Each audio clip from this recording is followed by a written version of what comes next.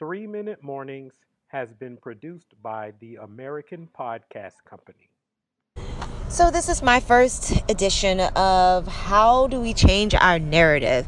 How do we stay woke as black people? How do we stay woke as African Americans, women, men? We're living in a society where our racial, our ethical, our genetic, our gender differences, our religious differences are so adamant, yet they prevail.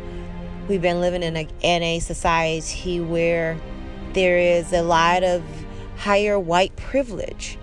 And I want to talk about how we keep ourselves insane and how do we keep ourselves awoke as people. The first thing I wanted to say is that we need to stay conscious that we are here at an appointed time. There is no inferiority. There is no superiority. We are one and the same.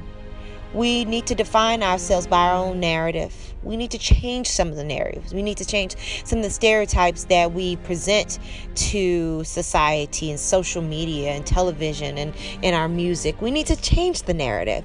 We need to define what it is to be a black man or a black woman or a person of color.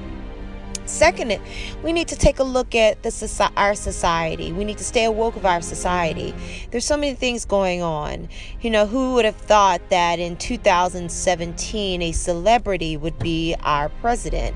Nevertheless, it's the backlash of white America against our former 44th president. And so we need to stay socially conscious of that. It is the tightening and the ripening of a certain America, of what they want America to be.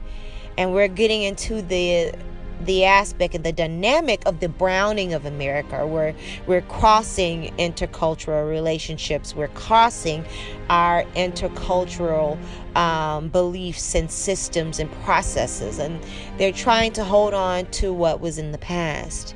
I think that we as people of color need to not only need to define of what our stereotype is or differentiate what the narrative is, but I think that we need to look at the society and stay awoke of what's going on. Stay awoke of what's going on politically, what's going on socially, what's going on mentally, what's going on with our children, what's going on with our mothers and our fathers, what's going on with our people, our neighbors, you and me. We need to be cognizant that we are living in a society that is full of oppression and depression and repression. And if we become a better society and elevate ourselves to being inclusive instead of exclusive, and being part of a human race and being a kinder nation, maybe we can change some thoughts. Maybe we can change some beliefs.